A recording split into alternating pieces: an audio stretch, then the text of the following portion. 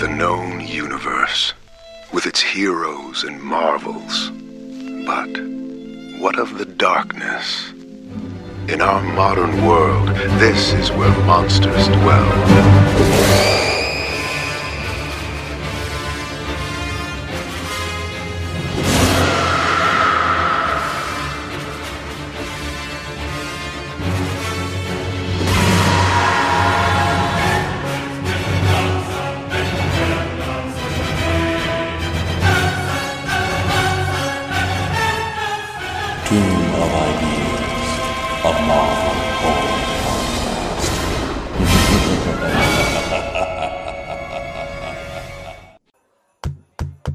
Oh, hello. Come in. Welcome. Yes, join us, please. Welcome to the Tomb of Ideas Christmas party. That's right. You, of course, know my co-host, Trey. Right, and this is the person you just heard is James, and we're celebrating the holidays. Yep, so grab yourself a drink. There's plenty. I think one of our guests might have knocked over a liquor store, which would explain the blood trail. Right. And of course, it wouldn't be a party without guests, and we have some very special guests, like Art Carney, Beatrice Arthur, Harvey Korman, Diane Carroll, Jefferson Starship. Okay, not quite, but close. Wait, no, you're right. Sorry, I was thinking the Star Wars Holiday Special. Right, yeah, that is the Star Wars Holiday Special. Easy to mix those up, yes. Yes, although I'm pretty sure Shawn McGinnis is wearing eyeliner. I mean, it's understandable. It's festive. You've seen the Holiday Special, right? Oh, every year. Yeah, you see how much eyeliner Luke Skywalker is wearing. He's wearing mascara. He is just straight up wearing mascara. The Riff Tracks joke is that he looks like he is about to perform in a kabuki play. Like, I have done theater. I have worn makeup before. I have never worn quite that much makeup. Yeah, and I've never heard a good explanation for why. I don't think it's due to the car accident. No, I think it might be due to the... Because I think that happened after. I think it might be due to the cocaine. Well, I mean, everyone involved in that production had to be, like, blazed out of their minds. Absolutely. Like, it may be a holiday special, but the only snow you saw was in the dressing rooms. Yep. But we're not here to talk Star Wars, as fun as that is. No, we did that. We did tangentially connected. Marvel, exactly. Yeah. Marvel and Star Wars have a long history together. Save the company. Yep. But what we're here to talk about, as we enjoy this sort of festive get-together, is continuing from our previous holiday episode. We thought it'd be fun to do one of those classic vintage Marvel holiday special comics that used to come out pretty regularly in the 90s. Yep. So we're going to go ahead, carrying on from last year, we're going to go ahead and do the Marvel Holiday Special 1992. And I love this one as a kid. 93. But the natural progression is 1992. Right. But that one didn't really have any characters that fit the mandate of our show. But it had a Hanukkah story, Trey. I know. Hold on, I gotta read I gotta read a whole other comic. Give me a... So, while James is reading, I guess I will go ahead and take a look at the first story we've got for today, which is Hopes and Fears, which is a Spider-Man story written by Stephen Grant with art by Pat Broderick, colors by Glennis Oliver, letters by Brad Joyce, and as with all the other stories in this issue, the editor is Renee Witzletter, and the editor-in-chief is Tom DeFalco. So, we open outside Bloomingdale's in Manhattan. Peter Parker and Mary Jane are exiting the store. Peter is overloaded with bags of gifts, and MJ says they need to stop at just one more store. And because women always be shopping. MJ goes ahead to the store. Peter, I guess, is going to meet her there later, when suddenly overhead, above the skyline, he sees what appears to be a meteorite or falling star or something streaking through the sky. because Peter is a superhero, he races over to see what's going on. And as Spider-Man, he realizes that it's not a falling star, but in fact, a flaming angel crashing to the earth. Not to be confused with Warren Worthington III, despite the fact he looks just like Warren Worthington III. The only reason you know it isn't the X-Men angel at this point is because he would be blue. Right. In the 90s, he didn't actually look as much like this. I've seen some comics from the 90s, though, where like he looks a lot like this, except for blue. Sure. And with metal wings. Oh, yeah, the 90s. Okay, never mind. Go ahead, carry on. God, I hate this moment. The angel crashes through the sidewalk down into the subway tunnels below, and Spider-Man follows and discovers a bunch of small demons carrying the angel's body away. And it turns out they're carrying him to Mephisto, who is seated on a throne. In fact, it seems like very suddenly we are... Yeah, it actually is in the dialogue if I'd paid closer attention. Spider-Man crosses through a spiritual threshold into an everlasting darkness of the soul, which is why suddenly everything looks weird and trippy in a Doctor Strangey kind of way. Mephisto is seated on a large stone throne. In the background, demons are strapping the angel into this torture execution device thing that looks very painful. And Spider-Man demands answers. Mephisto reveals that this is not just any angel, but in fact the spirit of Christmas, which Mephisto is going to utterly destroy. And Mephisto challenges Spider-Man to essentially a game, a bet, a wager. Save the angel, and Spider-Man can take him freely. But if Spider-Man fails to save the angel, Spidey's soul belongs to Mephisto. And if Spidey refuses to play at all, the spirit of Christmas will die. And Spidey agrees to this, rushes into action, tries to save the spirit of Christmas. Mephisto, despite saying he won't do anything to stop Spider-Man, speaks words of doubt and uncertainty and basically taunts Spider-Man the whole time, kind of symbolically sapping him of his strength and willpower.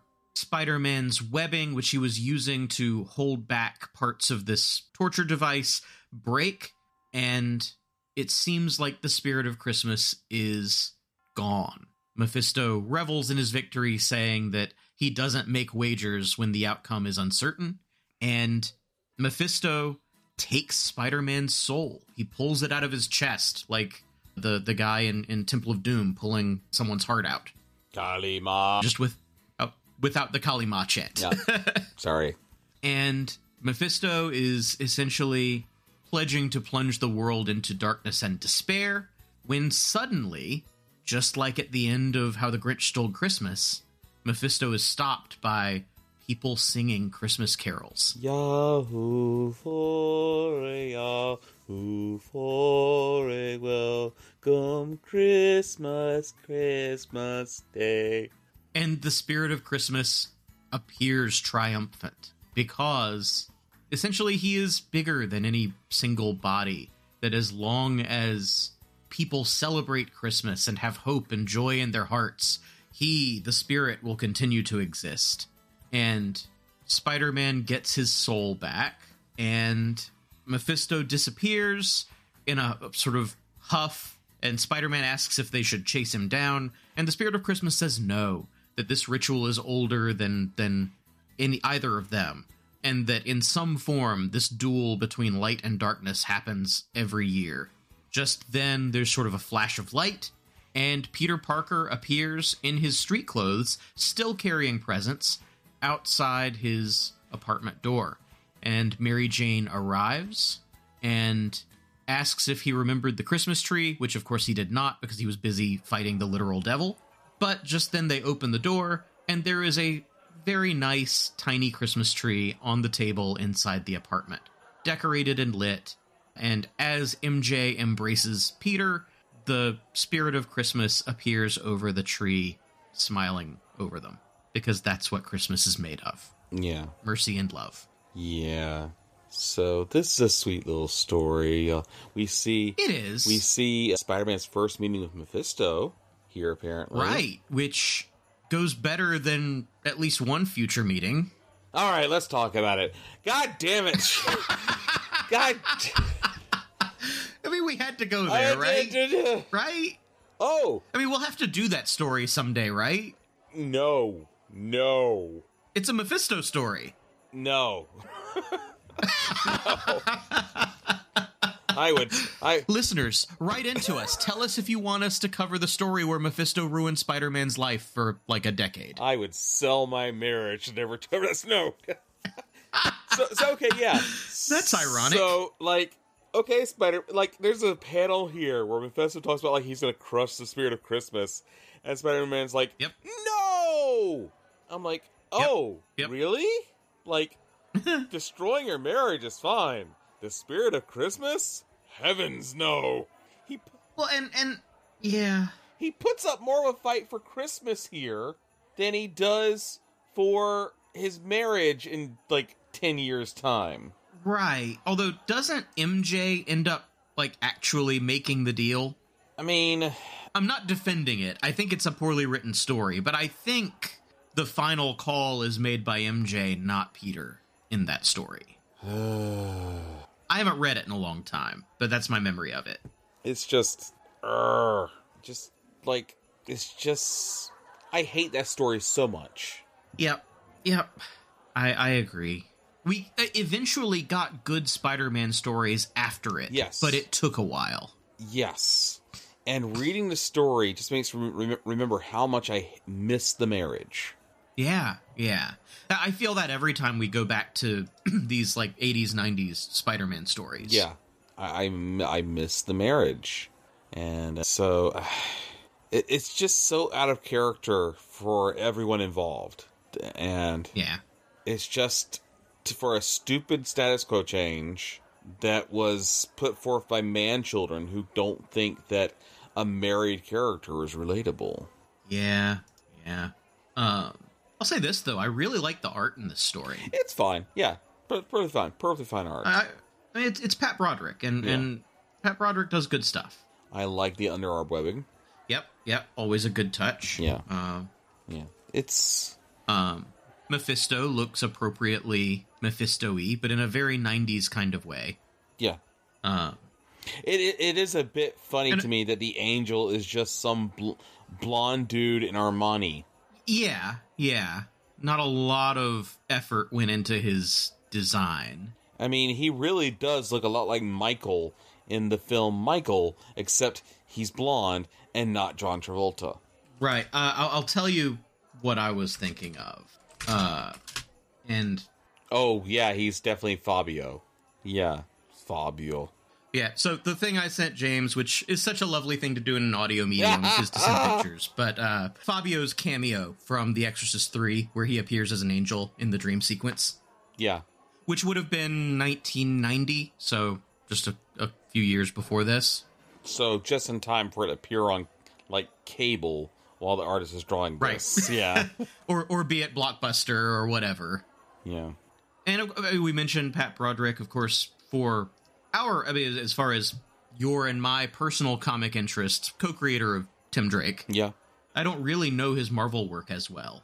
I know he was at Marvel for a long time. He did a lot of Spider-Man stuff, especially on the Clone Wars era.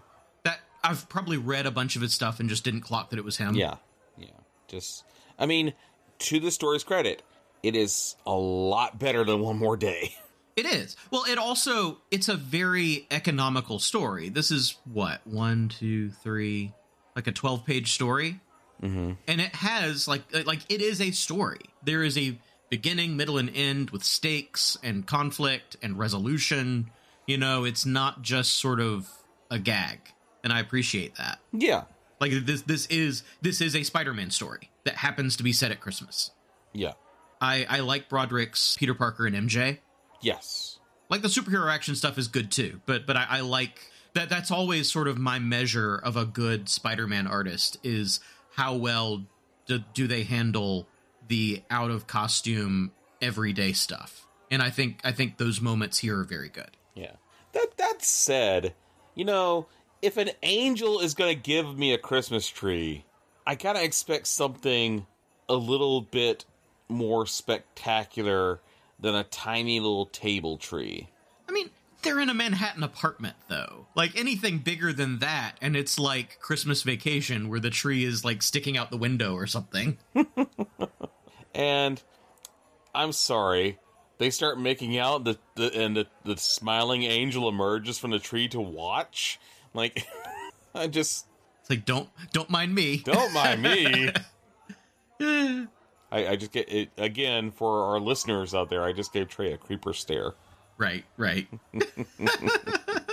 And I do like the caption as MJ makes out with Peter. Somewhere, Mephisto rants and curses, but his screams go unheard on this peaceful Christmas night.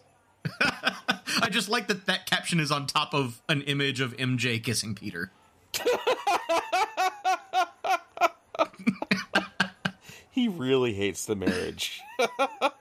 Right? This is the origin of that here. There you go. Continuity. Marvel continuity. Yeah, it all goes back to a Christmas holiday special. Wow. Yeah. So funnily enough, our next story actually takes place, well, it starts anyway, at a cocktail party. That's right. Very familiar setting. And hey, let's get Andy. Andy, come here. What? What? Well, we thought you'd want to do like a segment with us. Yeah? Well, I'm at this party anyway, and I don't know anyone, but okay, go on then. You like Nick Fury stories, right? I love Nick Fury stories. I like how you say you don't know. Michael Bailey's right over there, and you guys just don't associate outside of podcasting. I know. I don't talk. That's all for show. You know. So yeah, we've got this Nick Fury story. It's called Downtime. Writer and artist is Howard Chaykin. Letter is Brad Joyce. Colors is Bob Rosas. Yeah, I've got Joe Rosas. Joe Rosas. Wow, that's because I can't read. That's enough eggnog for me. That's why I just stick to the wassail. You promised me there'd be mulled wine. Promised me there'd be whiskey. That's my fault. That is fitting for a Nick Fury story, though. So, Andy, why don't you tell us about this Nick Fury story? Nick Fury's a curmudgeon because it's Christmas. He's blowing everyone off from celebrating Christmas because he's miserable about Christmas. There's a running thread through this Christmas special that you may notice if you listen to the entire episode or read the issue. However, he happens to get a letter that has been delayed by the post office since 1943. Now, I know the American Postal Service has its issues, as does ours, but 50 years to deliver a letter? Anyway, this letter causes Luke Skywalker, not Luke Skywalker, Nick Fury.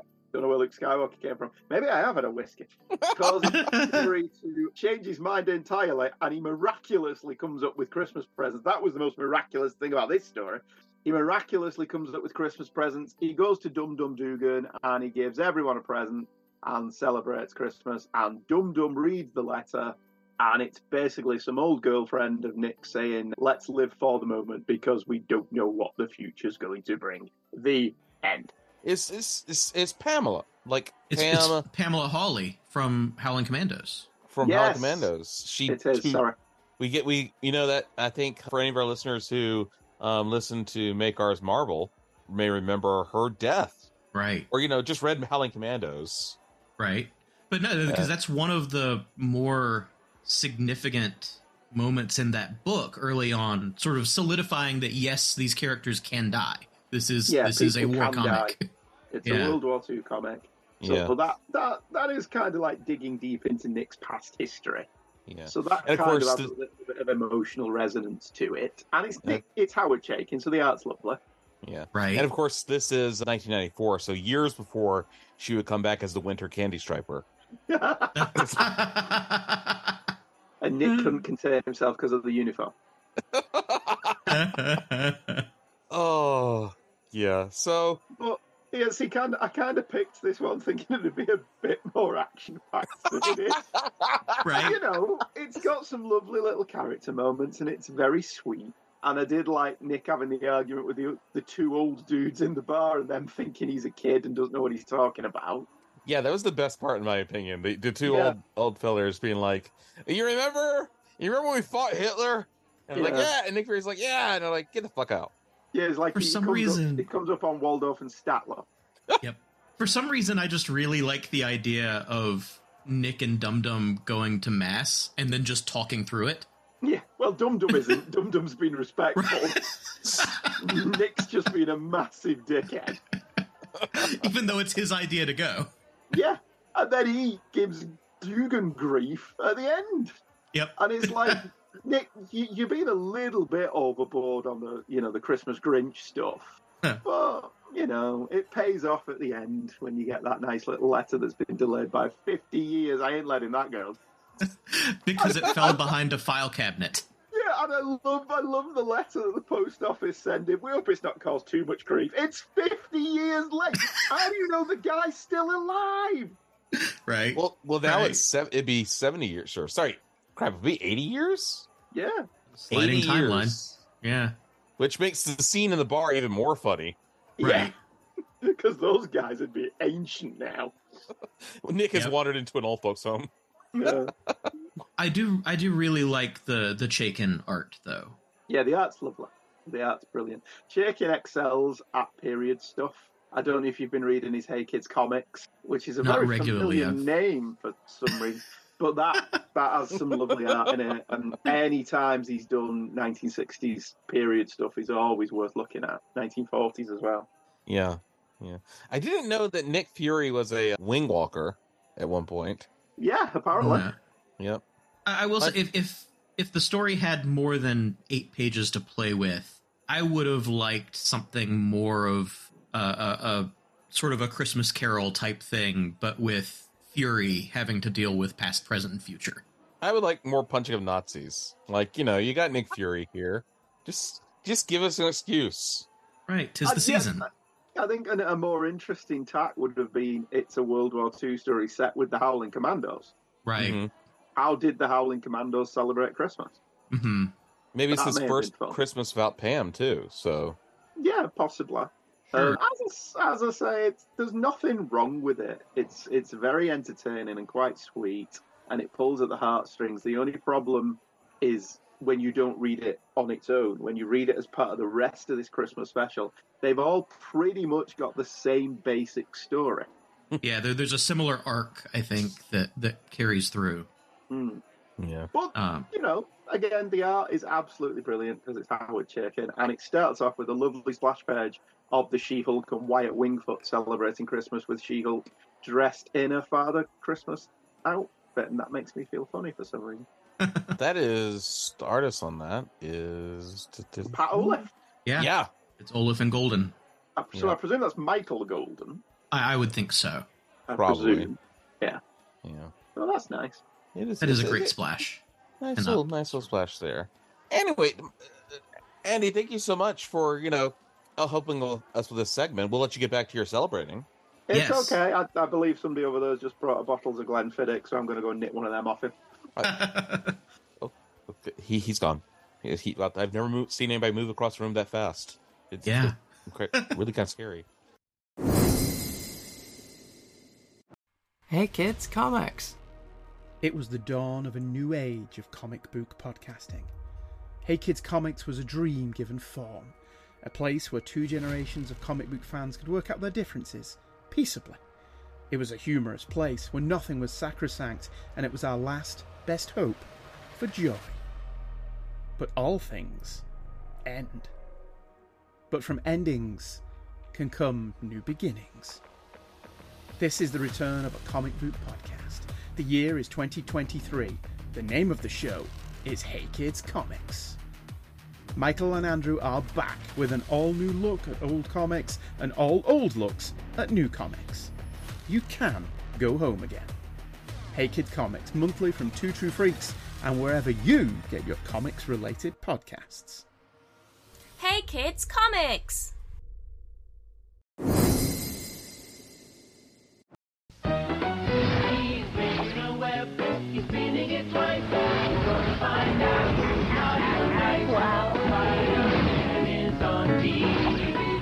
Buy it now for the holidays on DVD and video. And we're back to Tomb of Ideas with more of the Marvel Holiday Special from 1993. And then our next story is... It's a humor piece. I used the word humor in big old quotation marks here. We have that's charitable. The Gift of the Marvelites. Writer is Barry Jingle Bells Dunner. Art is by Mary Marie Severin. Renee Mrs. Claus Wetterstouter is editor. Tom Scrooge DeFalco, editor-in-chief. In the Marvel offices, editor-in-chief Tom DeFalco reviews his list of employees and decides that he's giving them all fruitcake for Christmas this year. On his way out the door, he sees the late, great Mark Gruenwald working hard at his desk. I like the joke here that he's working on the latest Marvel Universe handbook, and that he's going to feature diagrams of his Guardian basements and bathrooms. Because that's the kind of thing that Mark Gruenwald was known for. Of course, he's actually looking at his Christmas shopping list and realizes that he does not yet have a gift for his boss, Tom DeFalco. At the same time, Tom DeFalco realizes that he doesn't have a gift for Mark Gruenwald. DeFalco rushes to the bank to get money out to get a gift for perhaps one of the greatest editors Marvel ever had, but unfortunately, the bank has closed. Meanwhile, Tom DeFalco tries to get money out of the ATM, and the ATM is out of money. Desperate, the two men make noble sacrifices. DeFalco sells his last box of his favorite cigars, while Mark Gruenwald cuts off his signature ponytail, each hawking their items so they could buy gifts for the other. And of course, Mark Gruenwald has bought Tom DeFalco a cigar lighter, and Tom DeFalco has bought Mark Gruenwald a hairbrush. Then realize that it's not the gift you get, but the thought that, oh wait, no, it's the 90s. They realize they have credit cards. Right. This is yuppie humor. Yeah, yuppie humor. Crippling debt. Fortunately for Tom DeFalco, he did use the Marvel credit card. Unfortunately, that does lead the company to bankruptcy just a few years down the road. Yeah. Right. I do like the final panel with the ponytail taped back onto the back of his head. Yes, I like that. That was funny. And did you look at the books on Gruenwald's desk? Yeah, I noticed those when I was doing the summary, and I was like, I can't stop to read these. We got Weapon Anvil's Axe, Birthdays, Villain Sewer Maps, Wing Structure, Tony Stark Complete X-Rays, and Medical History. Yep. Bad Guys with Tails. Yep. One-Eyed Villains and their opticians. Animal Sidekicks. Yep. Some fun little things. Yes. All of which I fully believe Gruenwald actually had on his shelf. Yes. Yes, I would absolutely believe that. So, there's not much to this one. It's basically the sort of thing that you would have gotten in, like, Not Brand Echh or Crazy back in the day. Yeah. And, of course, the old chestnut, like, oh, you sold your thing, and I bought you this for the thing. Well, you sold your thing, and I bought you this for that thing. Yeah, I always think back to the MST3K version where TV's Frank sells his hair. Well, that's kind of what Mark Gruenwald did here, so, right. You know. And all that Forrester gets for him, he forgets to get him anything, and so he signs over a $25 bond. Yeah, which just came mature 2 years ago. I think this year, actually. Oh, boy! I think this is the year it matured. Frank can retire. So TV's Frank, he gets that $25. Oh. Just in time for inflation to make it worth even less. Yeah. But no, it's cute. I mean, it's fun seeing Marie Severin do caricatures of the bullpen. Yeah, she was very, very skilled at that. And, and especially with DeFalco as editor-in-chief at the time, like, it's kind of fun seeing the boss letting himself be made fun of a little bit. Yeah. It's a fairly inconsequential story. But not much to it. I mean, especially compared to what we've talked about before, the Spider-Man story being such a just actual Spider-Man story, but even the Nick Fury story we talked about with Andy, like that too is a little more focused on the holiday, I guess, but it also has a very clear sort of emotional through line and feeling of stakes, whereas this is just sort of a goofy throwaway. Yeah. Speaking of goofy throwaways... I know where this is going. It's time for the Captain Ultra story. Oh, boy. Oh. Yeah. So, that means that we're looking at the story Mud Pie, which is written by Scott Lobdell, drawn and inked by Dennis Jensen, colors by Tom Vincent, letters by Dan McKinnon, and once again, the editor is Renee Witterstaetter, sorry. And Griffin Gogol, what a name, has arrived at the comedy club where he is supposed to perform in Wash Basin, Texas, and evidently the club is closed. It's boarded up. And so Griffin calls his agent, and the agent says, "Didn't my people tell you that the gig was nixed? Something about missing townspeople." And Griffin is freaking out because he needs the money. That basically he is living tour date to tour date, barely funding his travels.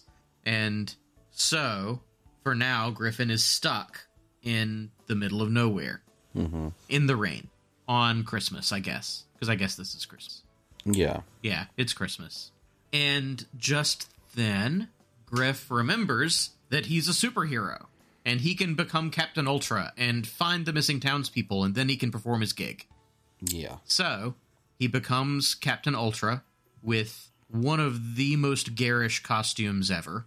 And just then, a hand made of swampy muck and sewage reaches up from the ground and grabs him and slams him to the pavement. It pulls him down into the creature's lair, and the creature reveals himself to be Mud Pie. That's Mudpi, who is quite eloquent for a mud monster. He has a carrot for a nose and little tufts of leaves making kind of a fringe of hair around his temples. And basically they just commiserate for a while. Mud Pie is complaining about the noise that people make, and Griff self-deprecatingly says that Mud Pie should come to one of his comedy shows. He has the quietest audiences around. And Mud Pie says that he just wants peace and quiet and a break from all the noise, which is why he's decided to flush all of humanity down his bowl of death. Turns out that Mud Pie has the citizens of Wash Basin held captive in his cavernous lair, and that's when Griffin gets mad, because Mud Pie stole his audience. And so Captain Ultra attacks, and the fight continues. Griff basically just throws himself at the creature over and over again, slamming into him and through him, and using his intangibility to get out of the way.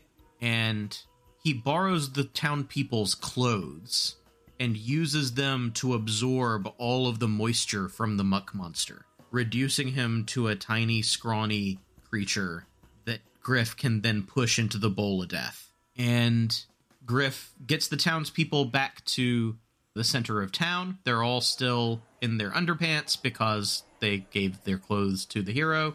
And victorious, he celebrates as the town cheers for Wonder Man.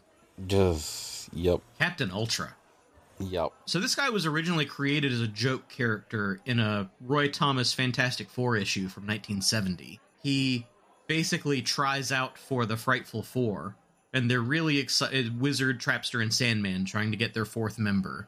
And they're really excited at first because of all of his powers, because as James and I were talking before all of you got here, Captain Ultra is kind of a knockoff of Silver Age Martian Manhunter.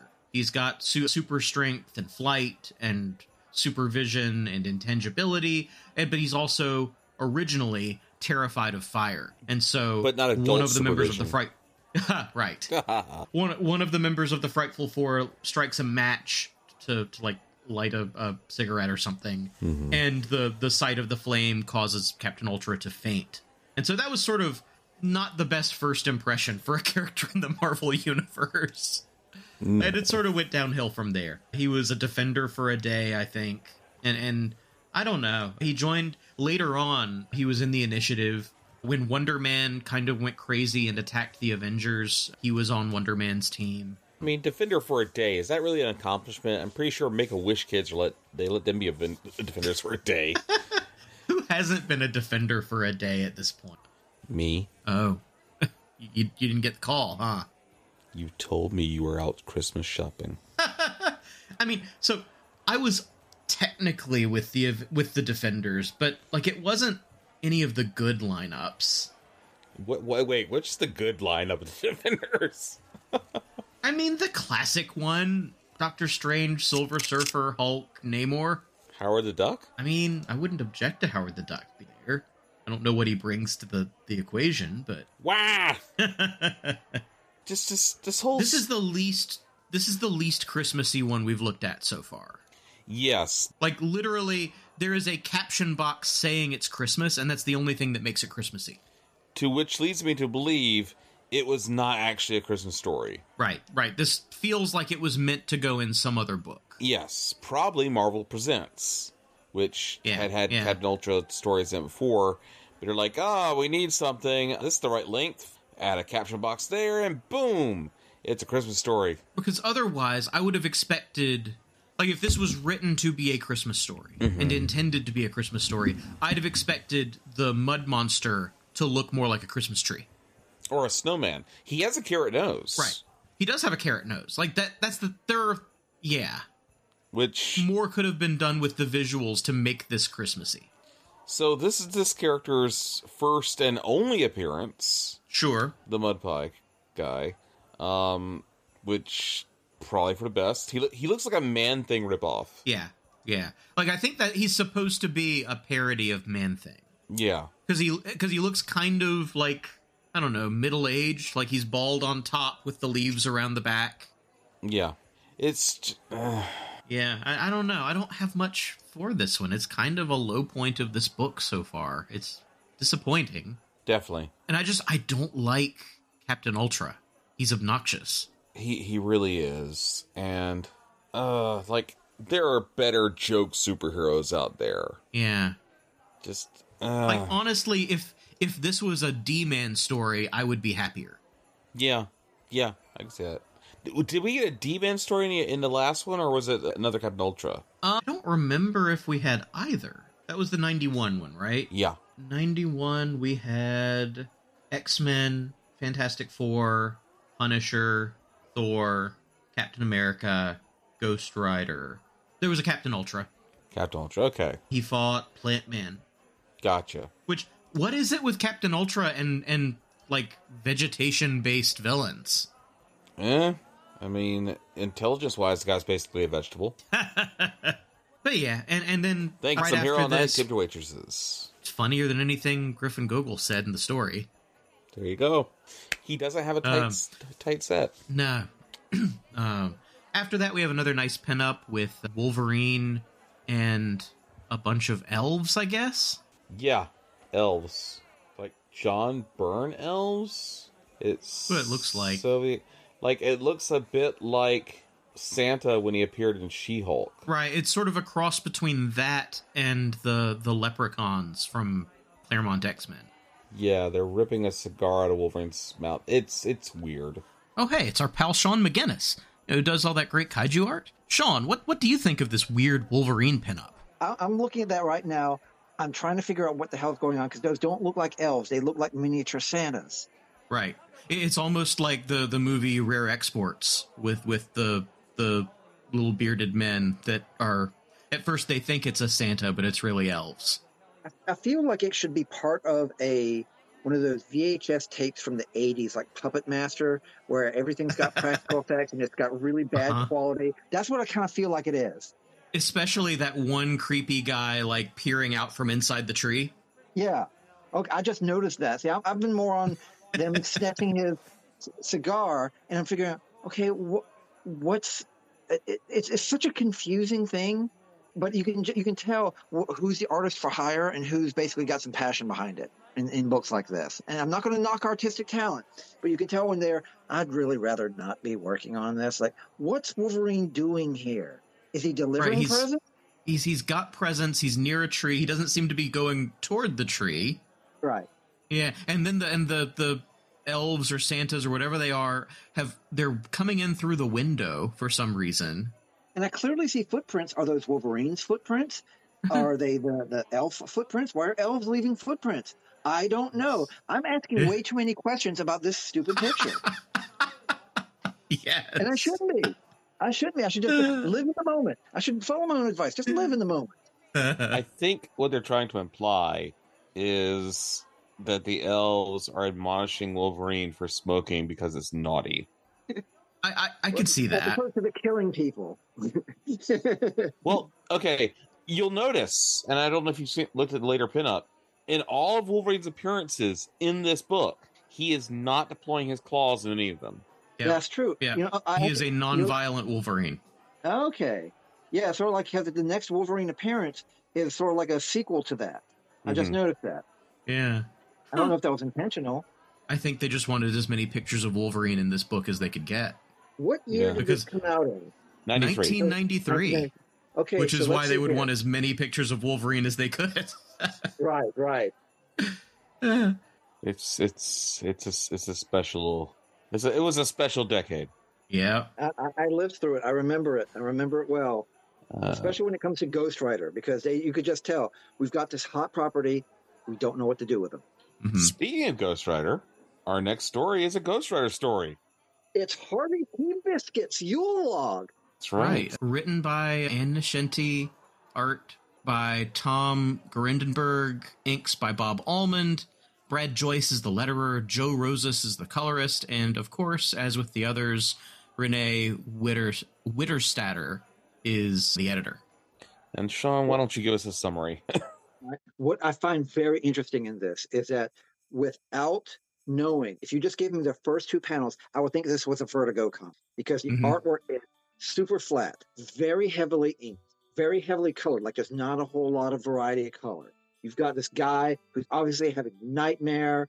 The alarm clock's about to wake him up, and you can just tell he is not looking forward to getting up. Life is horror to him. Life is suffering.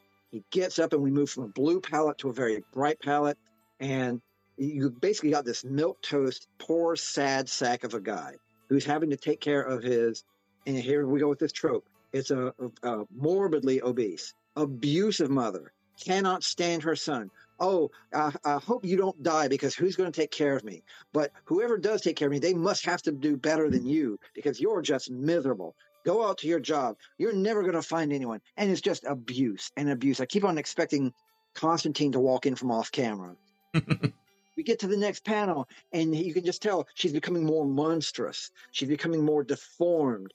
And in this just out of left field, out of a 9-panel shot, in the 7th panel, he just hits her with something. I can't tell what. I guess it's his umbrella.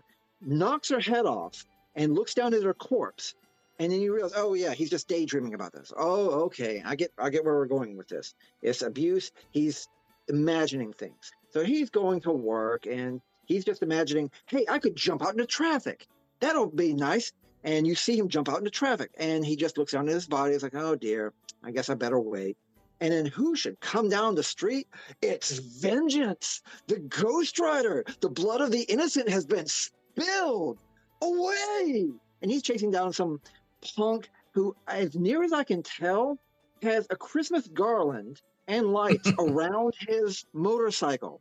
And of course, Ghost Rider's got the same Trump vocabulary of like about 6 words: vengeance, I am the spirit of vengeance, the blood of the innocent has been spilled, and Danny Ketch is just going to town. I don't know in this particular year, my memory's kind of fuzzy, if Ketch was more in control or if he was just taking backseat to the Ghost Rider. So as the Ghost Rider is chasing this guy down, he turns and looks dead at our little milquetoast Harvey Seabiscuits. And the poor guy goes to work just wondering, why did he look at me? Why did he turn to look at me? And he goes through this absolute hell of a maze of cubicles where he's the only one there. And his boss is telling him, due to cutbacks and we're not earning all that much money, you got to stay here for Christmas. And, I'll be leaving, of course. And, he's just sucking it up. Not only is he having to suck up being walked all over by his boss, who, by the way, has this magnificent mullet and receding hairline. Like, he looks like Gene Simmons, really overweight. So he's just sucking it up and wondering, why did Vengeance stare at me? I'm going to have to stay here at work. Why was Vengeance staring at me? And the word just keeps turning over and over in his mind. So for some ungodly reason, and I love this about Marvel, Ghost Rider shows up at his job and says, bruh, I'm sorry. Didn't mean to scare you. You didn't deserve my penance stare. And not that he gave him the penance stare, but he obviously knows he shook him up. So Ghost Rider came all the way back. We don't know what happened to the guy he was chasing, but he came all the way back just to apologize to Harvey Milquetoast here. And they are just, it's recycled art, one panel after the other for a solid 6 panels. While Ghost Rider just basically goes, hey, man, I'm really sorry. Hey, look, is there something I can do for you? Can I make your day a little bit better? Is this a place of your work? Did your employer treat you well? And this is so out of character for Ghost Rider, but I am loving it. I would love to see more of hey, it was rude of me to drive by you so fast. Can I take you to work? I would love to see more of that. So he goes to his boss, puts him on his shoulder, and turns out that I am the spirit of vengeance. How do you treat your employees? Doesn't even have to use his pants there, doesn't have to glower. He is literally just asking this dope, how do you treat your employees? The guy sings like a canary. I've been skimming off the top. I've been taking vacation. I'll tell you what, I will do better. Ghost Rider doesn't even twist his finger, doesn't even pinch his ear. He just stands there. And the boss gets down on his knees, there's a little halo over his head, and Ghost Rider says, change your ways or else I'll be back. It is glorious. All flat colors, very messy art, but it's perfect for this sort of Vertigo with the numbers filed off on it. So it's done. Goodbye, Harvey T. Biscuit. Now, I don't remember if he actually said his name, but obviously the Spirit of Vengeance is very good with personal details. And he's wait. I'd be honored if you would be my friend and stop by for Christmas. And he gives the Ghost Rider his business card. Boom, Ghost Rider's off. So now the boss comes running out and starts shoving money into Harvey's hands. All the money is brown. I cannot tell you why it's brown. This is an obvious artistic choice. It's very obvious what it is, but the boss is giving Harvey a raise and the money is brown. Not green, it's brown. Doesn't matter. We're moving on. Chocolate money? Chocolate money. That sounds pretty damn good, but it's pretty flimsy. So obviously, Harvey and Mom are at home, and she's just laying into him. Still, just you're worthless, blah blah blah. And of course, ding dong. Oh yeah, I invited a friend over for a drink, Mother. Oh Harvey, my baby, how wonderful! A friend. She waddles to the door. Ghost Rider's staying there. He actually starts singing a Christmas Carol, fa la la, and that's it. They've run out of the budget for the number of pages for this, and Harvey's just sitting there smiling. We don't know what he did to this poor woman, but he's sitting there in full hellish regalia singing a Christmas Carol. God bless you, Marvel. God bless you for this messy, stupid comic. It's like we're talking about with Godzilla. This is a Ghost Rider for all seasons, a Ghost Rider of all flavors. You want Ghost Rider spitting out vengeance? Sorry, buddy, you got to go back to the main comic. We are here for out and out Vertigo numbers filed off cheese. And that's what this is about. It is Ghost Rider cheese and corn, and I'm here for the Escada. It's funny. You mentioned the style being sort of Vertigo. I agree with you a lot. Looking at the artist's background, in the mid to late 80s, he did a bunch of 2000 AD. Oh, yes. I mean, if you took the Ghost Rider out of this completely, this could have easily fit into a Sandman side story. Yeah. Honestly, as a matter of fact, if you took out Ghost Rider and put in maybe not Dream, but one of the Endless, who just had wanders around, it's just sort of kind of lost and just sort of kind of wanders into my panel. This story still works. You could almost do this with Death. There would be less threat of violence directly, but you could do it with Death of the Endless, and it would still kind of work. Right. Or, you know what? Envy. Yeah. Because what he would be envious of, I am envious of other people who have better mothers. I am envious of people who have a better job. I'm envious of people who don't have to suffer like I do. You can just see envious, you know, I don't normally do this. You know, let me help you out, brother. And this is so out of character for Ghost Rider, because Ketch would never turn around and go talk to them in Ghost Rider form. This is a typical Ghost Rider. I am completely unaware of how horrifying I look. I'm going to go back and make things better. I'm going to show up at someone's Christmas house for a drink. It's glorious.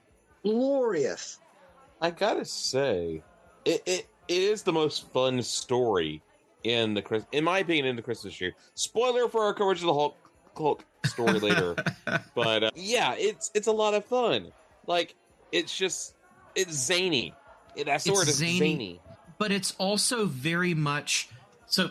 A thing that we don't think about, or at least it seems like people don't think about very much, is that ghost stories at Christmas time is a really traditional thing. I miss that completely. I feel stupid. I miss that completely. He's a Christmas ghost. Yeah. Oh, that's even better. Morality stories with ghosts showing up is so much a Christmas thing. It is. Like those Time Life books where you go and get granted, I was always into the black Time Life books of myths and legends, the horror and the ghost stories. But there was one for Christmas that I never really went through, and I wish that I had. But that sort of thing would fit right in here with this. Sure. Yeah, and of course, A Christmas Carol is the classic one, but there's lots of others. For years, British television on Christmas would broadcast a ghost story because it's what you do. And so I love that Marvel is doing their version of that with The Spirit of Vengeance. And it feels very British. Like, granted, it obviously takes place in America, but they could have easily just ported it over. Ghost Rider, goes all over the place. He could just be... they could have easily made the motorcycle that he's chasing after a punk, a standard British archetype punk. And, this has a lot of tropes going on into it. It's cruel, but it's just so that, it has that British cruelty in it where there's no point to the story. There's no moral. It's like the end of Time Bandits. It's just supposed to leave you depressed. And in this one, the only thing that sort of pulls you back from that is that one little panel of Harvey smiling as he sips his tea. Right. And it's sort of like he's got a little smug, self-satisfied sort of thing. What happens after this? You don't got to think about it. It doesn't matter. What's fun? All that matters is what leads up to that. One criticism I have is page 48, where they take Harvey's shocked face and they repeat it a minimum of one. Okay, we got the original. 1, 2, 3 on page 48. They copy it on 2 more times on page 49. And the Ghost Rider face doesn't change into 3 times that it's on page 48. It's half the page is copy-pasted. Right. But you know what? I do that sort of thing too. Like if I'm doing a webcomic and I don't want to reshoot something, I'll go back and look at some of my Photoshop files and see what I can lift out without having to go the 2 feet over to my light table and pick up the same figure that I just put down and reshoot it and then replug it into my computer. Well, what I just noticed, it's not even the Harvey close-up is actually copy and pasted from the panel at the top, the larger panel. Right. Like it came from there. Yeah, so it appears 4 times on one page. Yeah, and then there's 2 more times on the other page, and they just do a tighter close-up. Yeah. I'm still trying to figure out, what is that red stuff on the back of his boss's jacket? Like, where it's just tap, tap. It looks like a little bit of blood. Then you go to where he's on his knees, and it looks like, is his hair dyed red at the end? And then you go to where Ghost Rider's got his hands almost around his neck, and there's a little bit of red there. Uh-huh. I can't figure out what that is. I wonder if it's supposed to be a design on his vest, because there's also some red. Supposed to be. Go ahead. Oh, go ahead. No, go ahead with yours, because this is completely different thought. In the panel where he's giving Harvey the money, there's also some red detailing on the front of him. Oh, let me see here. We don't see him from the front. I don't know. It may have been something where the artist drew it and didn't tell the inker or the colorist what it was supposed to be. So they just said, okay, there's supposed to be red hair. I don't know, because it's not blood. Right. It's not. It looks like his hair in the second time we ever see him on the floor and moving from a Ghost Rider, but we don't see it in the next panel over. And then you see it just under Ghost Rider's figure. So maybe it's supposed to be like, you know how Conan's hair is not blue? They just use a little bit of blue so that his hair is not completely black. Maybe it's something like that. But trying to make it not blend into his clothing so much because he's wearing dark colors. Right. Yeah. So Ghost Rider's fingers don't blend in. And maybe it's supposed to be you know what? I'll bet it's supposed to be a light reflection of Ghost Rider's flames. I can see that. That makes a lot of sense. Is the boss supposed to be Danny DeVito? He does look a little bit of It's Always Sunny in Philadelphia, just like with long hair. Yeah, he's a bit like Taxi era Danny DeVito. I can see that. I get that too. Because he's very short. Like when you see him running out underneath the sub sign, you see him basically is even shorter than T-Biscuits. Right. Harvey sort of towers over him. And the thing I love about this comic the most is just Ghost Rider singing Fa La La. There's no setup for that. Is he using his vengeance powers to realize that this woman is abusing him and he can just use a little bit of scare tactics on her? Doesn't matter. It's stupid. It's funny. I'm here for it. It's judgment. A great punchline. But I really like the whole idea that you brought up of Christmas ghost stories. I remember when you came to my bar and we were talking about the Ghost Rider saving that little blind girl. And we didn't even think about it then. There's, it's another morality. Right. Well, not really so much morality as Ghost Rider power fulfillment. Sure. Yeah. And in that one, he's mistaken for Santa Claus. Yeah, but I love how they even did it too, because the little girl says, "Oh, boots! They're Santa's boots." Boy, your reindeer sure is noisy. Yeah. No, I like the ways that they're figuring out how to fit Ghost Rider into these holiday specials. It's fun because it's perfect that he doesn't fit. All the other heroes, you can have them doing like, oh, I got to get these presents delivered, or I got to go save an orphan. Ghost Rider does not belong in Christmas, which is why he belongs at Christmas. Yep. It's great. We need Godzilla Christmas stories. We need a Christmas Godzilla movie. Yes. I have a Christmas Godzilla sweater. I've seen those. They're awesome. Yeah. I never wear them. I did see, I think there's a Godzilla Valentine's special comic coming out this year or next year. Yeah, everyone's really looking forward to that one. Yeah. But yeah, they should do just seasonal Godzilla issues like that. we need Valentine's Ghost Rider. I would read it. I mean, Marvel does a Valentine's Day special. They usually do just a big anthology book. I didn't get this year's, so I don't know if any of the monster or horror characters were in it. But it would be cool if they did that. Yeah. And again, I love Ghost Rider to death, guys. I've got the gas cap of vengeance tattooed on my leg. I love Ghost Rider. He's a stupid character because no one knows what to do with him. He doesn't fit in your Marvel superhero power fantasy because he's a creature from hell. You can't really, have him stop bank robberies because he's a spirit of vengeance. He's not the Avenger, not the Prevenger. He's the Revenger. And, he doesn't fit in most superhero stuff. But is what makes him so good is that he'll show up and be like, oh, Jesus Christ, Ghost Rider. Guys, we got to protect the villains. Yeah, and that's the thing, especially at this time in the early 90s, that came closest was when they would occasionally try to team him up with Punisher, and that almost works. Except really, you can only tell that story once, because at the end of it, Ghost Rider should also take out Punisher. Right, and I love me some Punisher. He's a very problematic character. Yep. Realistically, he would be a villain, because for someone as traumatized as Frank Castle, he would be killing as many innocents as he would gangsters. There are plenty of other people who do I'm going to go and take out the gangsters sort of hero vibe. You got your Daredevils. Frank Castle is the one who would be, some innocents got blown up, not really my problem. I'm taking out the greater evil. Mm-hmm. But I'm kind of glad he doesn't do that. And I really wish that I could tell why I like that character, because he's the antithesis of everything about me. He's vengeance, he's guns, he's basically what the Second Amendment chuds gravitate towards to, and he would have hated cops, and so every cop has to have his sticker on their car, which I think is completely inappropriate, but there's just something about that character that I like reading about when it's done well. I mean, especially the Garth Ennis stuff. Yeah, the treat that sort of almost pulling him a little further out of the main Marvel universe actually helps that character a little bit, because then there's not the expectation that he team up with Spider-Man or Captain America or whatever, that he can just be his own person. Cap would, it doesn't matter what the situation would be, Cap would beat the tar out of him on sight. I always liked the I'm not a big fan of the Civil War comic book event, but there are a couple of moments in it that I really like, and one is when Punisher joins Captain America's side, and Cap basically says, okay, you get one strike, and as soon as you slip up, you're out. And a villain dies by accident on one of Punisher's missions, and he's just out.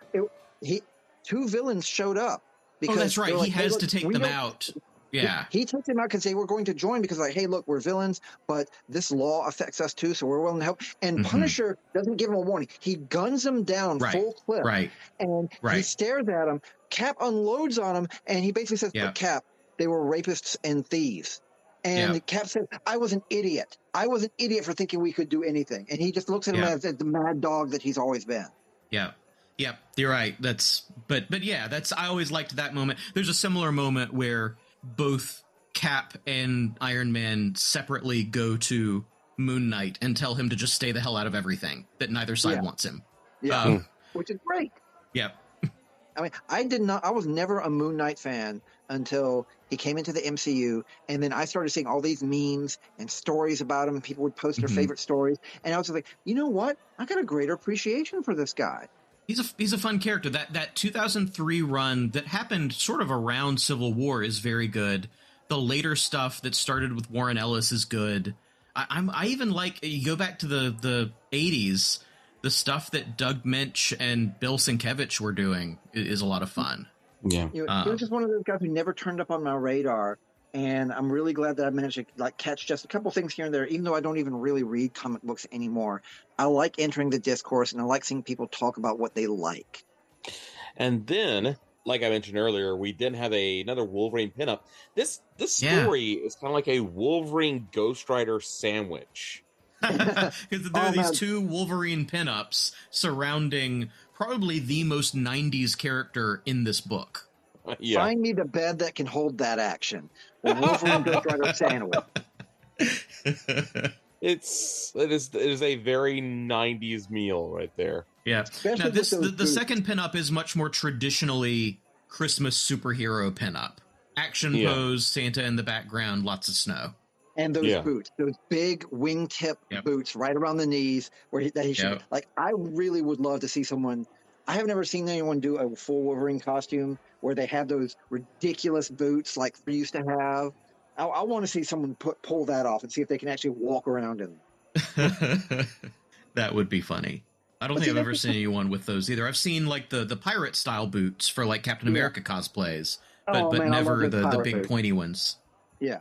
I love the ones where it's got the top folded over, and it's such an 80s Silver Age sort of thing. I kind of miss those costumes. Yeah. I'm looking now to see if anybody's done it. Kinda, but they're definitely more subdued. Yeah, more subdued. Yeah, this was when Wolverine was in his yellow and blue, or technically yellow and black, because it's one of those comic book things. It looks blue like Conan's hair. Oh, but they someone did it. Oh, they did. Oh, that's here. I'll send it to you. Oh my god, it's so insane. I'll send it to you too, Trey. Yep. Okay. Yeah. Oh my god, man, you actually got the teeth right too. Yeah. That's a good one. I was at Dragon Con this past summer, and what Wolverines I saw were primarily more subdued versions of the outfit than that. I didn't see a lot of yellow and blue. Mm-hmm. Mm-hmm. I saw some Old Man Logans and some sort of post-2000s looks, but Old Man Logan was basically closet cosplay. It's like, let me get a wife beater, let me get some beat-up pants, let me not shave for a couple of days. Yeah, maybe a jacket with some fur around the collar. When that Deadpool movie comes out, you're going to be counting Wolverines. Like, what we've seen in previews is pretty spectacular. Yeah, I'm excited to see a live-action Wolverine that looks like the comics version for really the first time. Yeah, because we've never really gotten that. We've gotten the black leather, and it's either been black leather or plain clothes. Yeah, they teased us with it at the end of The Wolverine, with showing the costume in the case, like the brown costume. But never saw Jackman actually put it on. No, and it's one of the things where, I've been, God rest his soul, I'll talk with Howard about this a lot. The only reason people wear costumes is two reasons. One, they want to use that hackneyed thing, as they want to be a symbol. I don't really see a lot of superheroes doing it as a thing of self-expression, but we always said people wear costumes so they can tell each other apart. Like, imagine if the Masters of Evil rolled up on the Avengers when they were down the street and the Masters of Evil weren't wearing their costumes. Imagine the absolute chaos. They're like, okay, who am I fighting? What's their powers? I got no clue what to do. Yeah, I think that would be an absolute you could even call it the blind side event, where they are just blindsided by getting attacked by these plainclothes guys. And of course, some of them, like the Rhino, aren't exactly going to be able to pull that off. So you leave them out. But imagine the majority of the Thunderbolts wailing on the Avengers in plainclothes, or even wearing costumes that have nothing to do with their powers. Yeah. Well, because that was, and even, I mean, not quite that, but the original Thunderbolts gimmick was that they all changed their identities so that people thought they were superheroes. Right. But to go even farther is to get a full, round of action, where they automatically get initiative and just jump them because they don't realize, oh, no one's giving a speech. No one's saying, we are the Masters of Evil and we are here to defeat you. They just all of a sudden just jump them right in the street during a parade, something like that, and they're not wearing their costume. Yeah. Yeah. It's something you can only pull off once. Sure. Yeah. But yeah. But it even sort of reminds me a little bit of every so often, like I know it happened once in the early 2000s when Batman and Superman would trade places and exchange costumes. And so you get the sort of shock moment of Batman suddenly having superpowers. Yeah, yeah. Yeah, I was just thinking that, yeah. Or, Batman, bends a bar. Mm-hmm. That one really great episode of the animated series where Superman goes out on patrol as Batman with Robin so that no one knows Bruce is missing. Right. I remember that. Yeah, good stuff. Really good stuff. The blood of the innocent has been spilled, but it's also Christmas time. Lo, Saturnalia, I am off to avenge the innocent. Oh, make sure you take some eggnog. I will now drive into my health. I don't have a hell cycle. I have a Hell Kia. A Hell Kia Soul. Hell Kia Soul to the damned. And there he goes. Yeah. Hold on. And it is leaving a fire trail. This isn't the blood of the innocent. This is the cranberry juice of the innocent. Ah, I like cranberry. Yeah. Mm.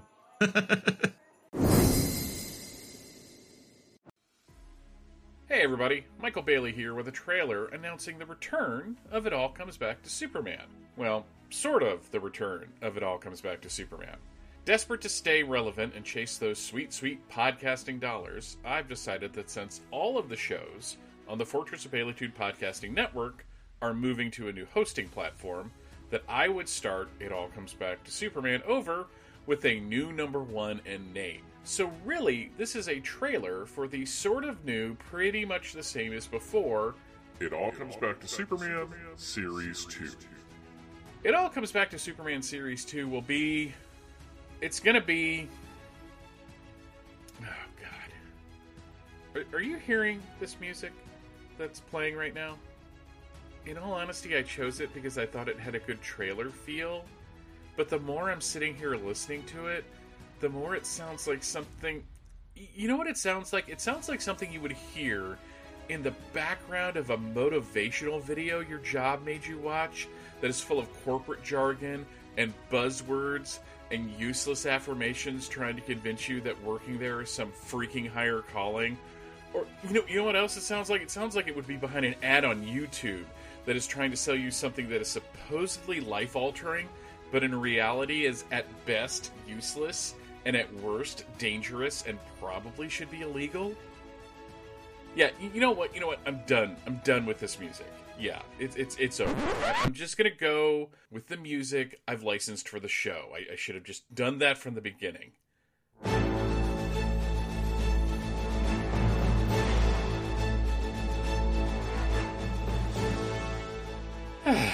There. That's better. Anyway, It All Comes Back to Superman Series 2 will be pretty much like the first series, just with a convenient new numbering system. Episodes will be erratic at first, because it's me, but hopefully by the end of 2024 they should be released on a regular basis. Some episodes will be one-and-dones. Some will be part of rolling series with names like The Earth 2 Superman Files, and Close Maketh the Villain, the superpowered makeovers of Lex Luthor and Brainiac. There might even be holiday specials every once in a while, as well as episodes from the previous feed making their way over to the new one, just to kind of freshen them up a bit. No matter the subject, movies, comics, action figures, prose, the show will be all about my love and fandom for the greatest fictional character ever created. It all comes back to Superman Series 2. Part of the Fortress of Baileytude podcasting network. Available through Libsyn on Apple Podcast, Spotify, and other podcatching platforms. Show notes and other bits and bobs will still be available on posts over at www.fortressofbaileytude.com.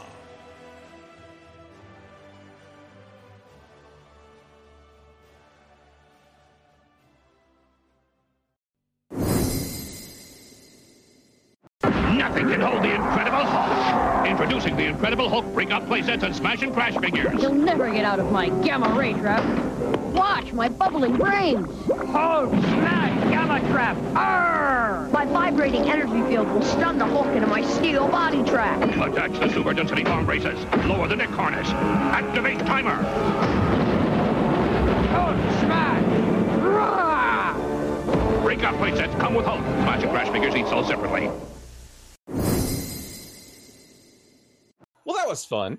That was fun. Yes. Yeah. Hey, you know, we've got a Hulk story here. Oh, what? So this is what, early 90s. It's Peter David. I like Peter David. But you know who loves Hulk stories? Peter David? No, okay, yeah, probably Peter David, but like he declined our invitation. Right. But right. You know, Michael Bailey's right there. Oh, Michael Bailey likes the Hulk. Hi, Michael. Hey, Michael. Yeah. Come here. Is Andy gone? Yeah, he has run in search of whiskey, so I think you're good. Okay, well, yeah, that's not surprising. Sorry, due to the ongoing arbitration, we're not allowed to be within 500 feet of each other, so I was kind of nervous coming here, anyways. But no, thank you for inviting me to the party, and yes, I love the Hulk. The Hulk is my absolute favorite Marvel character. He is tied with Batman for being like my second favorite character of all time. I can't choose between the two, so I refuse to. And my favorite run is the Peter David run. So this ticks a lot of boxes. So why don't you go ahead and tell us a little bit about the story Free Will? Well, Free Will is a very brief story. I was actually kind of surprised at how short. And then I remembered, oh yeah, this is an anthology book. These aren't going to be like 22 pagers. But basically, while leaping around Satan's Ridge, the Incredible Hulk, Bruce Banner, in what has now become known as the Professor persona, I have philosophical objections to that, but we're just going to go with, at the time of publication, this is how Bruce Banner was. He was a merged Hulk. He was in a giant green body with the mind of Bruce Banner, leading a group called the Pantheon, and one of the Pantheon agents is on the edge of the ridge and looks like he's about to jump. And we basically find out that this guy worked for the Pantheon. He had a wife, he had a kid. They went to visit her parents and died in a car accident. And he's basically at the end of his rope. He doesn't know what he wants to do with his life. He wants to end it all. He runs into Delphi, who is the Pantheon's, I don't want to call her a muse, but basically she's the one that looks into the future. And she gave him some cryptic thing that made him think that he was going to die. And so the Hulk basically berates him for several pages for wanting to commit suicide, and finally convinces him not to. But then there's an accident and they end up falling, but the Hulk saves him. And then the Hulk goes to talk to Delphi. He's like, hey, you made this guy seem like he was going to die. And she's like, I was all cryptic, so that's not what happened. And then the Hulk sees like an image of him and Betty celebrating the holidays, and the end. That's essentially it. Yeah. I mean, this certainly was a story. It is. And I feel like I'm saying that a lot about a lot of these stories in this issue, in this anthology. But it's sort of the nature of these like 4 to 6 page stories is that they get in and out really quick. Yeah, I think the weird thing is that you're kind of going for an "It's a Wonderful Life" kind of vibe with somebody wanting to commit suicide around Christmas and somebody talking them out of that. But instead of the Hulk like using the Pantheon's technology to show this guy how he really needs to live his life because he's really worth something, he just sits there and yells at him. which is a very Hulk response to a problem. He's just like, why are you trying to kill yourself? Yeah, blah blah, wham wham, your wife died, but you got other things to live for. And it's just like, you're not the one to do this, Bruce. You are a doctor, but as you said at the end of Iron Man 3, you're not that kind of doctor. So maybe you should have called Leonard Samson in on this one. Right, maybe. Right. Which I think, given where this seems to fall, I think Samson is actually with Betty at the time. Go ahead. Yeah, this is kind of a weird era for the Hulk. As I said, Peter David's run on the Hulk lasted like 12 years, and it has 15 movements.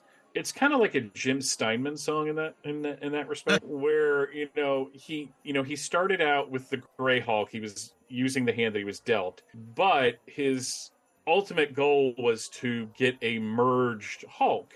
He was piggybacking off of something one of the previous writers, Bill Mantlo, had established, that Bruce's background had abuse in it, and where he was horribly physically and mentally abused by his father.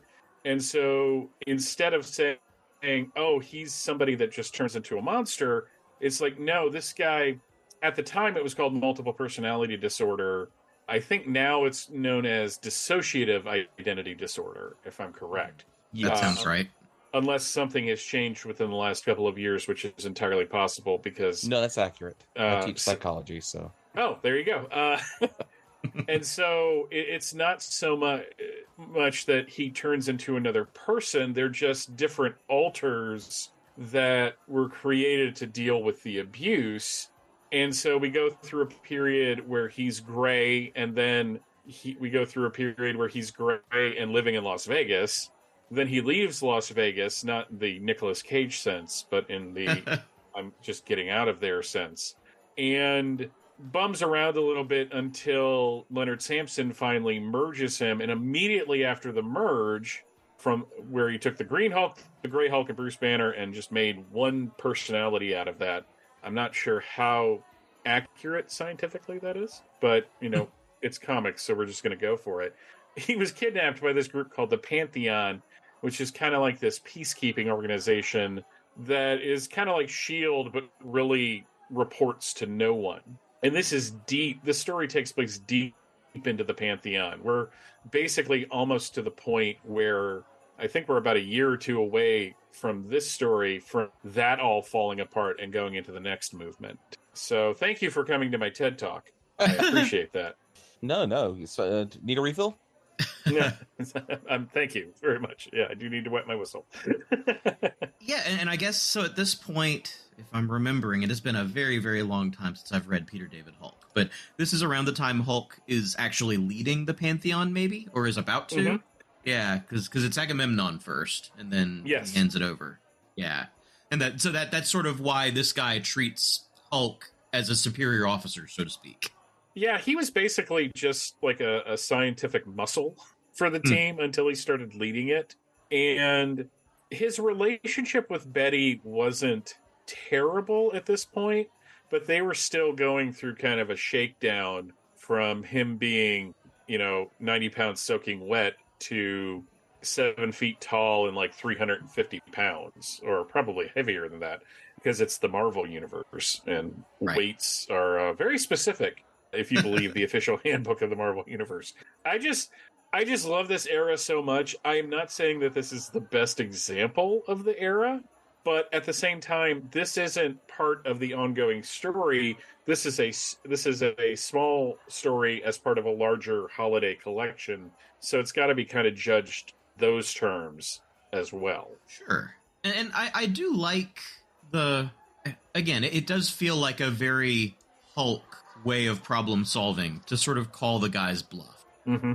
I'm also amused that the guy trying to kill himself is named Jenkins, considering after Peter David quit, Joe Casey wrote the book, and then John Byrne did, and then Paul Jenkins took over and kind of took that car out of the skid. I will say also, just I like the art, which, I mean, it looks like a Hulk comic from the 90s, so it looks good. But I just always liked the way Hulk looked during that sort of combined personality era. And it's a little touch, but I like the belt with the H on it. I like it when superheroes look superhero-y, and Hulk always had sort of the least superheroic look. And so giving him just that little bit of branding is something I like. I never liked the brown pants. Yeah, they should be purple. Yeah, that's what I was thinking. But Ron Lim did the artwork with inks by Bill Anderson, and I'm going to assume that the reason why this doesn't look as Ron Limmy is because of the inks. Because normally Ron Lim's like really solid, and the art isn't bad. It just, there are times where, well, on that first page, the Hulk's feet are odd. Yes. But that's kind of a hard perspective to go to. They're not quite Liefeld feet, but they're in the ballpark. No, if they were Liefeld feet, that it would be under that ridge that he's leaping by. So, honestly, compared to some of the art in this anthology, this artwork is amazing. I won't get into which one I'm not talking about right now, but it's good Ron Lim. It is. Now, I agree with you that the inks are probably who did it's Bill Anderson. Bill Anderson may not be the best inker for Ron Lim, but it's fine. It does the job. Yeah. Now, I came into Hulk when I was a young comics lad.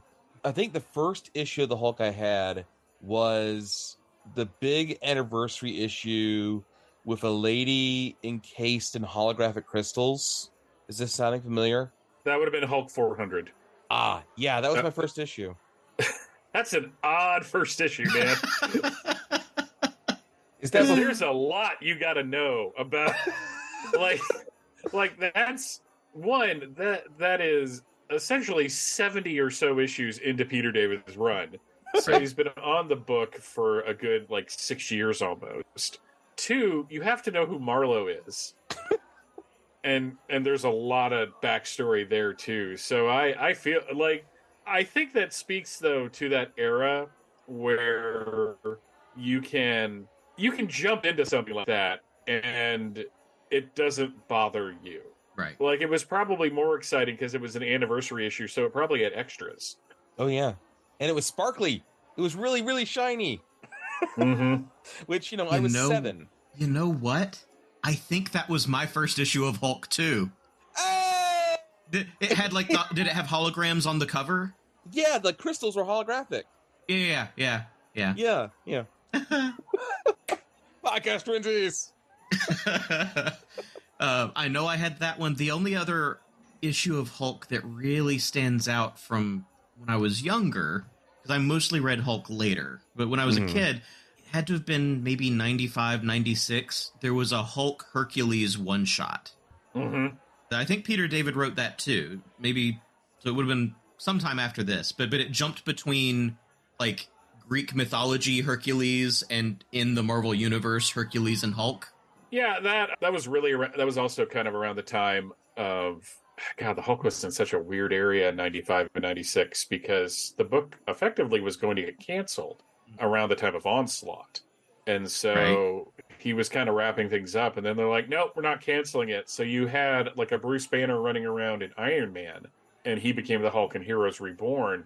And then you just had Hulk without Bruce Banner kind of wandering the earth with a character that was introduced around the time of the Future Imperfect storyline named Janice. And Mike Deodato is doing the artwork, which was really good, artistically a good time for the book. And then Adam Kubert came on, and then Bruce came back. So there's this year period where it's just kind of the Hulk wandering around, and he gets involved with Apocalypse and all that. So it's actually a really interesting time period. has, during that time period, one of my favorite Peter David issues ever, which is the -1 issue that goes into the death of Bruce's father, which I won't spoil here. I was trying to think of what my first issue of the Hulk was. It's funny, for being one of my favorite characters ever, I did not follow his comic book adventures until the 90s. I came on like 2 years before Peter David left, and it was actually one of my first big comic book collecting projects, where I was like, I'm going to get all of the Peter David books. Boy, those McFarlane books were expensive. I bet. Still are, by the way. Just putting that out there on Front Street. But like through the years, I was more of like a fan of the TV series. Oh yeah, yeah. And like every once in a while, I would pick up an issue. When I was a kid, I had 293, which is the Hulk fighting the Thing on the cover. I literally read that thing until it fell apart. And then I picked up, just randomly, I think the universe was pushing me towards Superman a little bit, because it was a Byrne Hulk issue, which is right after which is the issue where he gets separated from Bruce Banner during Byrne's first brief run. And then, like, every once in a while I would pick up an issue, but it really wasn't until What Savage Beast, which was the prose novel that Peter David wrote, that was released in the fall of 1995, that I really started diving into his Hulk run. I love that book. It is the perfect Peter David Hulk story from start to finish. It is fantastic. I think you got me to read that back in the old Spider-Man crawl space message boards days. Ooh, wow. Yeah. I think I read that on your recommendation. No, I cannot, like, it's available on Audible now. I just cannot recommend it enough. Because the great thing about it is that it's not only just a really good story on its own, but Peter David does this really cool thing of, it's kind of like what Roger Stern did with the Death and Life of Superman novel, where he brings you up to speed without it being clunky. Yeah, like everything he allows it to exist in the continuity in a way that doesn't feel forced. Mm-hmm. Yeah, it's like he explains things, but it's not like, to quote The Lion King, was Zazu, this is this and that is that. And this story in particular is very on point for the Hulk that existed around this time, because this is a little bit before Future Imperfect, which is where the Hulk meets the Maestro, who is the character from What Savage Beast. And it's basically the future version of himself that is just malevolent. And after he comes back from that, he starts to have kind of a breakdown, because he's afraid that's where he's going to go. Mm-hmm. So here is where he's just, he's kind of a jerk. Oh, yeah. But a little bit. To my mind, this is like a Bruce Banner that's kind of at peace with himself for the first time. And he's found a home, and he's found a group to exist in, and like a way to use not only his pure raw power, but his scientific power as well, his scientific knowledge, to kind of better humanity through an outside force, which makes perfect sense, because this Hulk wouldn't go anywhere near like S.H.I.E.L.D. or anything like that. So he and this guy Jenkins has like this really tragic backstory. And instead of just sitting there and like talking to him, he's just like, "You're an idiot." So, Michael, just kind of a sidetrack, I'm sorry. How do you feel this Professor Hulk compares to the MCU Professor Hulk? I have nothing against the MCU Professor Hulk. I have serious problems with the fact that all of the cool stuff with the Hulk happened off camera, basically. Yeah. During the time jump. Yeah. Yeah. Oh, and even going back further, like all of the really cool Planet Hulk, Gladiator Hulk stuff was already done and dusted by the time we find him in Thor. And yeah. He's the character that suffered the most from another studio still retaining partial rights. And you could have done a really cool like standalone Hulk movie, and even like bring in Red Hulk and all that during the blip. If we're gonna, I hate the blip just in general, like time jumps. Overall, I think time jumps are kind of lazy. And what it did is what I thought it was going to do is what it's ultimately done, which is, man, they have like that 5 years is just an albatross story-wise around their neck. It's a millstone. And I think the Hulk, it was cool seeing Professor Hulk. I love it. I have the Funko Pop, and I enjoyed seeing Ruffalo play that. I just wanted to see where we got to that point. Yeah. I think the Hulk, of all of the characters in the MCU, the Hulk is the one that's gotten screwed over the most.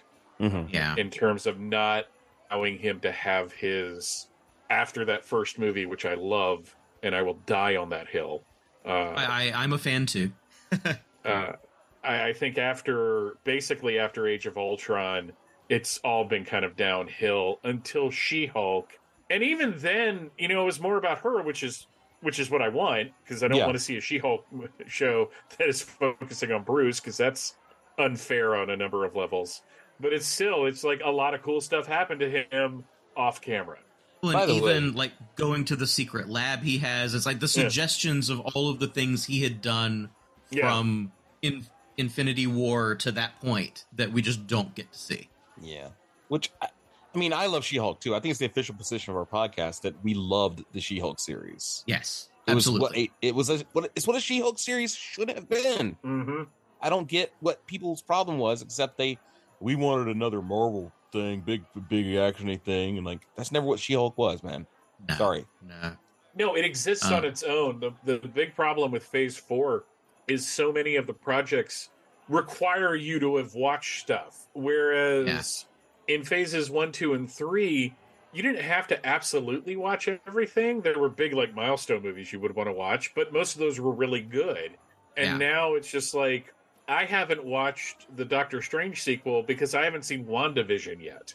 Yeah. And I feel like if I don't watch WandaVision, I'm going to be missing out on something in Doctor Strange too. So you, as a fan of Marvel Comics, would probably be fine, but I completely understand that impulse to want to have seen the thing that ties into it. Yeah. And I would actually recommend, I believe you are a fan of older TV shows, like old sitcoms and stuff, right, Michael? Yeah. I would recommend WandaVision on that grounds. It is a good thing to watch just on its own if you can ever find the time. Yeah. It's got Catherine Hahn in it, so I'm in, just in general. Because she's a blank check with me. And I'll literally watch her in anything. It's got the mom from That 70s Show. Like, it's got a lot of fun people in it. So, one thing, just since sort of related to both the story and the MCU talk, someone the other day suggested Eric Bana should play the Maestro, and now I just really, really want that. I don't know how I feel about that. We don't have time to get into my thoughts on the 2003 Hulk movie. We'll have to have you back for that one. Of which I have many, and they're very, very specific. And it like, I know there are people that love that film, and I don't like to yuck anybody else's yum, but like, if I see someone like, well, I like the 2000 one more than the 2008 one, I'm just like, okay, you are just, as my co-host, who I can't be seen with in public apparently, said, it would say is a merciless assassin of fun. Oh, I think that Hulk movie is an incredibly well made and interestingly put together movie that is not the easiest thing to watch if you're a fan of the comic book character the Hulk. Yes, it is made by somebody that is trying to make the Hulk palatable to a wider audience that already found the character palatable. Right. Case in point, the very long-running TV show and its 3 movie spinoffs. Yep. Maybe one of the movie spinoffs, but still. Well, yeah. That Daredevil one had John Rhys Davies, though, and I like him. Yeah, but I tried watching that back in the summer, and it was... Whew, is that rough? But if you're a Next Gen fan and like the episode with like the kind of hot devil woman, yeah, she's in it. So yeah, you had a lot of that people. Though it's funny to think that we didn't get the Daredevil series because of the John Wesley Shipp Flash series, apparently. So really, what's that? Somebody, IGN, I think, did this really cool, like 30-minute video where they interviewed Rex Smith and Eric Allen Kramer and Elizabeth Grayson about the Hulk film, because it was kind of like the proto-MCU. Sure. And Rex Smith, from his perspective and what he says he was told, is that NBC heard about the Flash series and they didn't want to have a superhero show to compete with that superhero show, so they just iced it. Now, that could have been just like they were looking for any excuse to not do it. Sure. But also, like, rough. a lot of money was getting put into that Flash show, and it may have been they were not prepared to put in that kind of money into a competitor. Yeah, it was like $1.7 million an episode in 1990. Yeah. So that was an expensive damn show. And of course, in Incredible Hulk Returns, Thor is Little John from Robin Hood Men in Tights. Mm-hmm. I love those connections. On Good Luck Charlie, which my wife liked to watch in every episode. I was like, it's Thor. Yep. Me too. Me too. Like, oh crap! I think it's Andy. So guys, this has been fun. I don't want to get hit with a lawsuit because Andy's lawyers are much more litigious than mine. Do they wear wigs? Yeah, that's but the source of their power. Yeah.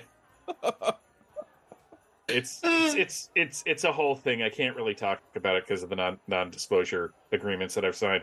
So, but guys, thank you so much for having me on.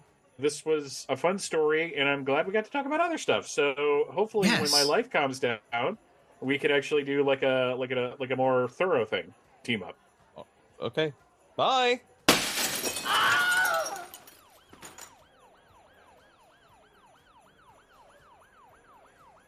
Neighbors will call the cops on us.